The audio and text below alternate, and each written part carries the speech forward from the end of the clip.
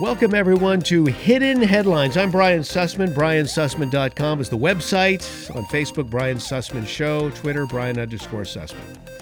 Are you a recycler? This is a story that came to my attention earlier this week. Here in California, where I'm podcasting from, we are religious about recycling. I mean, there is so much pressure placed upon someone if they don't recycle. Seriously. I'll never forget the situation. Not too many years ago, I was outside of 7-Eleven. I had just made a purchase. I believe I was drinking a canned beverage, or maybe it was a bottled beverage, a Gatorade, a soda. I don't know what it was, but I remember I was drinking a beverage, and I had finished my beverage, and I was just about to throw out that can or bottle. Somebody came out of the 7-Eleven. It was a woman who was walking to her car. She saw me, and she offered me something from the store that she had just stolen. I can't remember if it was a bag of chips, a popsicle. I don't know what it was, but she had just stolen something. And the way she stole it was she was not charged for it. She was at the checkout, and she realized that the guy at the checkout didn't charge her for this second item she was buying. Again, chips, box of cookies. I can't remember what it was. But she was bragging about the fact that she got this for free, and essentially, as a good deed, she was going to give me that free thing. And she came up and said, "Hey, this guy didn't ring this particular thing up. You want it?" And I said, "No." And as I said no, I began to throw my can or bottle into the trash. There was no recycling bin that I recall. I just remember a trash can. And she said, "What are you doing with that bottle? You're throwing it in the trash. Aren't you going to recycle it?" And I said, "No." And she said, "You evil bastard." And and she was serious. I was shocked. And I'm thinking, I'm the evil bastard. You just didn't pay for an item, and I'm the evil bastard because I didn't throw this away? But that's how people are in this state in many cases. They have grown up having it drilled into their brain that you have to recycle. Now, listen, I'm all for a clean environment, but I'm not for stupidity. What's going on with recycling? This story came to my attention because in California, recycling centers are closing. Recycling centers in California, this again is ground zero for the recycling movement. We've been recycling here. Gosh, we passed a bill. Our legislature passed a bill in '86, I believe. It was called the Bottle Bill, which put a price on bottles. You know, just plastic water bottles, glass bottles, put a price on the bottles of all sorts. So, in other words, if you were to take that bottle and throw it out, you would be missing out on a nickel or a dime or whatever it was. And you could take the bottles to redemption centers, and you would be able, or take the bottle right up to the store, the Safeway or whatever store you might have purchased the drink from, and they'd redeem it on the spot. Or you could put it in the recycle bin at home and let somebody else haul it away.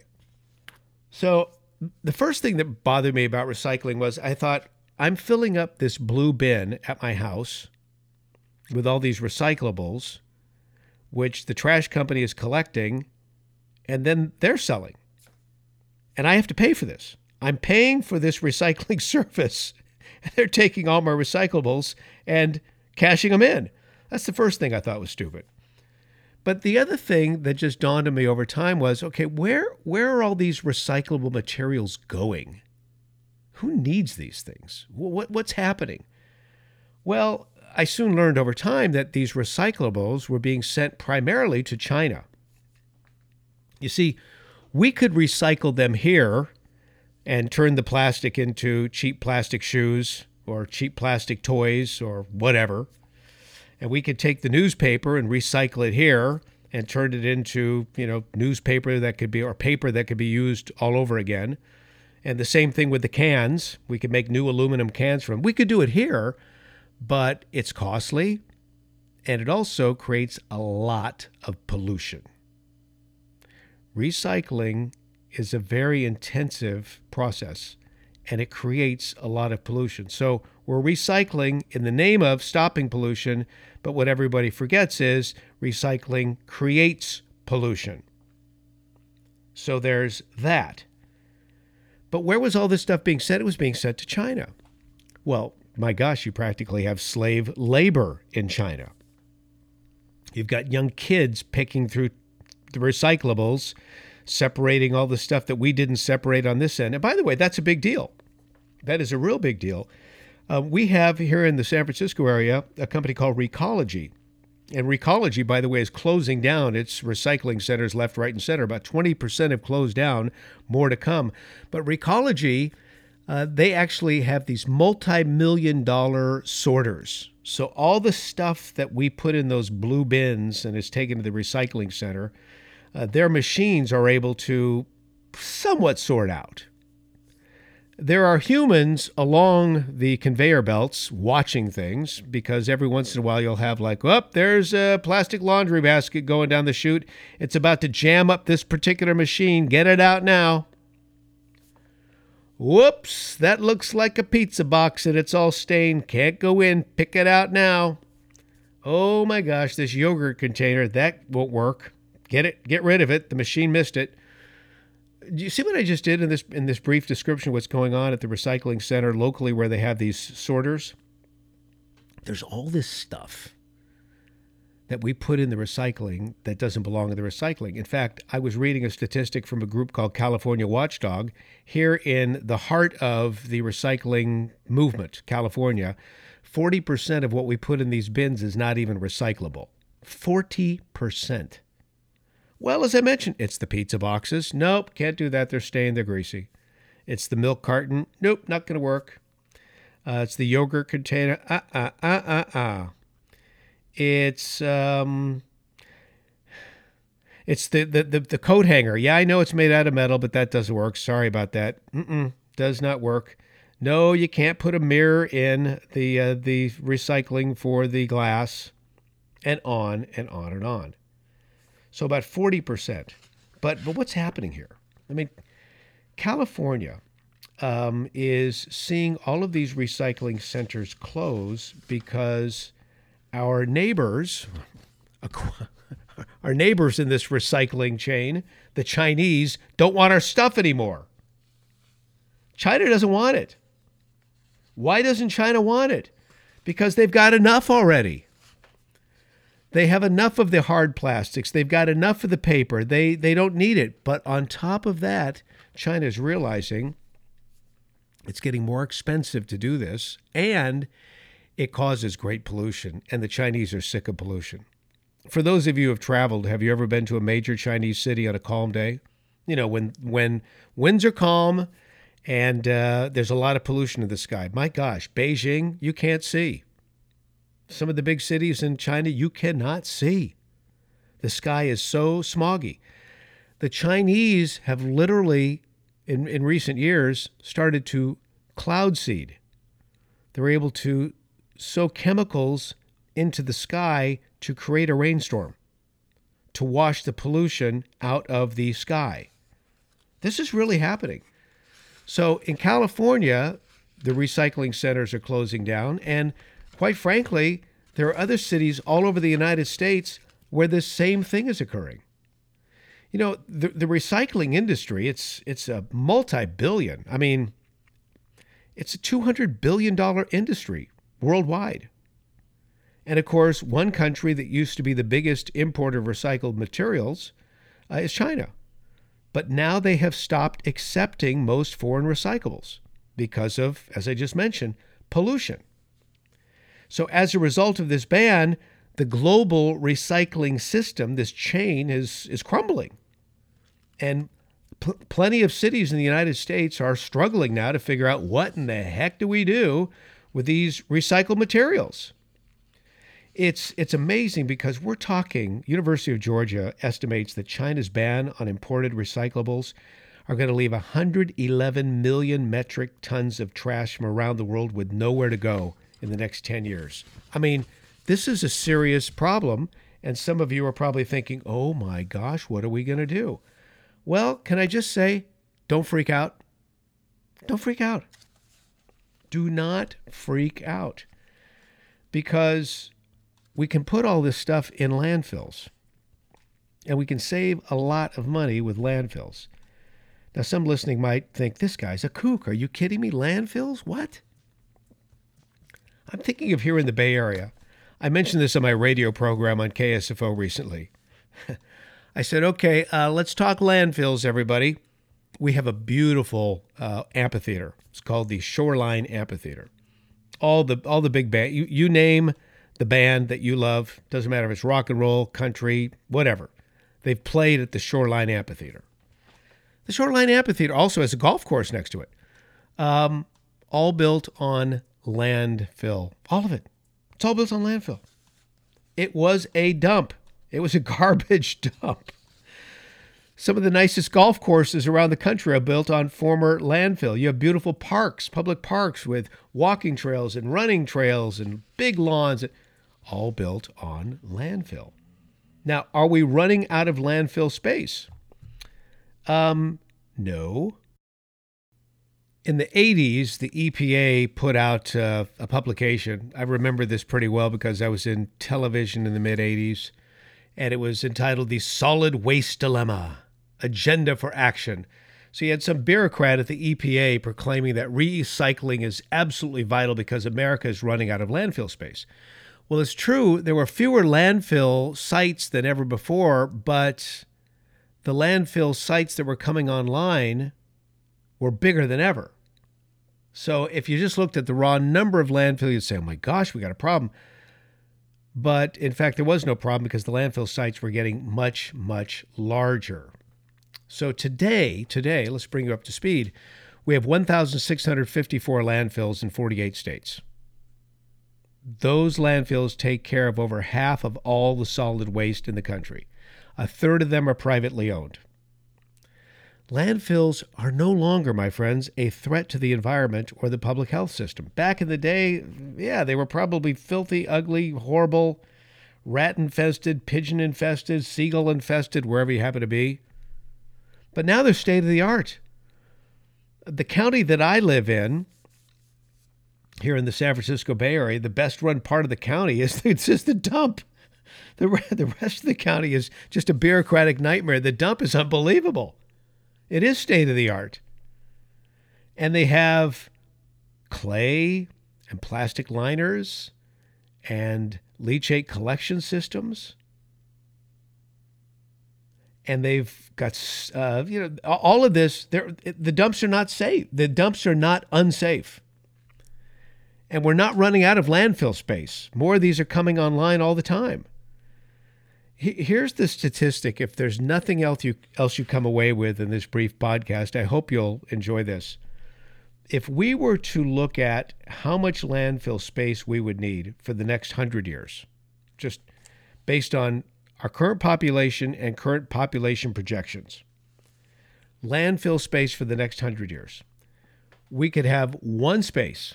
Pick your state. Listen, I've driven through Nevada and nothing but desert. No people. I don't even see any wildlife.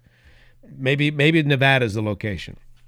Or maybe it's Utah. Or pick your state. You would need to keep all of our land, to all of our stuff, all of our throwaways, including what would otherwise be recycled, for the next 100 years. It would be a space that's 250 feet high or deep, as the case may be, and then 10 miles on each side. Now, that is a big space, but that could handle every bit of trash that we generate here in the United States for the next 100 years. And when it's all said and done, guess what? Because methane gas is produced in these landfills, it is underneath the ground as things are decomposing, methane gas is produced. You can use that methane gas to generate electricity. So with the proper technology, these landfill sites can generate electricity. And on top of that, they can also provide for, one heck of a golf course or public park or whatever you may want to do with it. So that's what's going on with the landfill. I tell you what, as we start to see more of this taking place, I am not concerned. My life is not bummed out. If we can recycle and we can do so wisely and cost effectively and in a clean manner, I'm all for it. Certain things will always be able to be recycled in that manner, particularly glass. But when you get into the plastics and even the paper, okay, let's do it safely. Let's do it cost effectively. I don't like shipping all this stuff over to China. If we can do it here in the United States, let's do it. But in the meantime, for what we're not able to recycle, landfills are a great option. The other part of the equation is, why do people recycle? Do people recycle only when they're forced to? I mean, if all we knew about recycling was what we heard from environmental groups, then recycling would seem to be the greatest. I mean, gosh, it's better than religion. Oh, yeah, save your soul, recycle. But when we add in the costs on a weekly basis of sorting through your blue bin before it goes on that conveyor belt to the separator, and when we talk about the cost of that separator, as well as the cost of transportation to the transfer station and then eventually on to China, how cost effective really is this? If we weren't being forced to recycle, would we really do it? Now, private recycling, quite frankly, is, I'm guessing, the world's second or third oldest profession. Of course, we're told the world's oldest profession is prostitution. Maybe. I contend that the world's second oldest profession is probably insurance. True. But maybe recycling is right up there. It probably is. Think about this. People would go to the garbage dumps back in the day to see what people were throwing out, especially people that were doing better than the rest. So recyclers back in the day, what were they called? Scavengers. We've all been on a scavenger hunt. That's where the word comes from. You know, everything of value has always been recycled. Sure, of course it has. I'm looking at the paneling in my garage. It's all reclaimed barnwood. That's recycled. That's right, I've got paneling in my garage. Well, it's the cave for my really cool car, which is also recycled because I bought it from somebody who was done with it. As I see it, recycling is a long practiced, productive, essential element over the overall market economic system. So when we're not forced to do something, we end up doing it very well on our own. For example, voluntary recycling conserves resources and does not involve tax money and raises one's personal wealth, enabling us to achieve valued ends that would otherwise be impossible in some cases. So yes, people do recycle even when they're not forced to.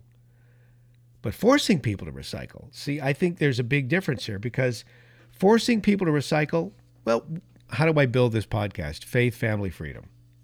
This is the freedom part. Forcing people to recycle makes society worse off.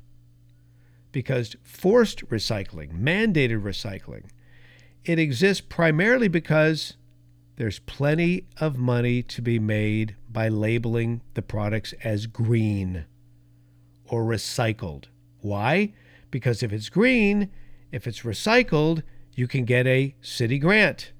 You can get a grant from the county. You can get a grant from the state in order to reprocess it, or maybe even the federal government. And therein lies the problem. This stuff is costly, too costly, and at the end of the day, in many cases, unnecessary. So, as the recycling centers close, don't freak out. To your friend who's all about recycling, allow them to realize it can go in the landfill, and overall that landfill is going to be a place of recycling of its own on the longer scale. We'll be able to get from that recycled land methane gas, which can provide us with electricity. And by the way, methane gas is a rather clean form of natural gas. And we can also convert that landfill someday to a wonderful park, golf course, amphitheater, etc. Brian Sussman trying to make sense of it all. on Hidden Headlines: Faith, Family, Freedom. Thanks for joining me again. BrianSussman.com for more. On Facebook, Brian Sussman Show. Twitter, Brian_Sussman. God bless you, my friends. Signing off, Brian Sussman.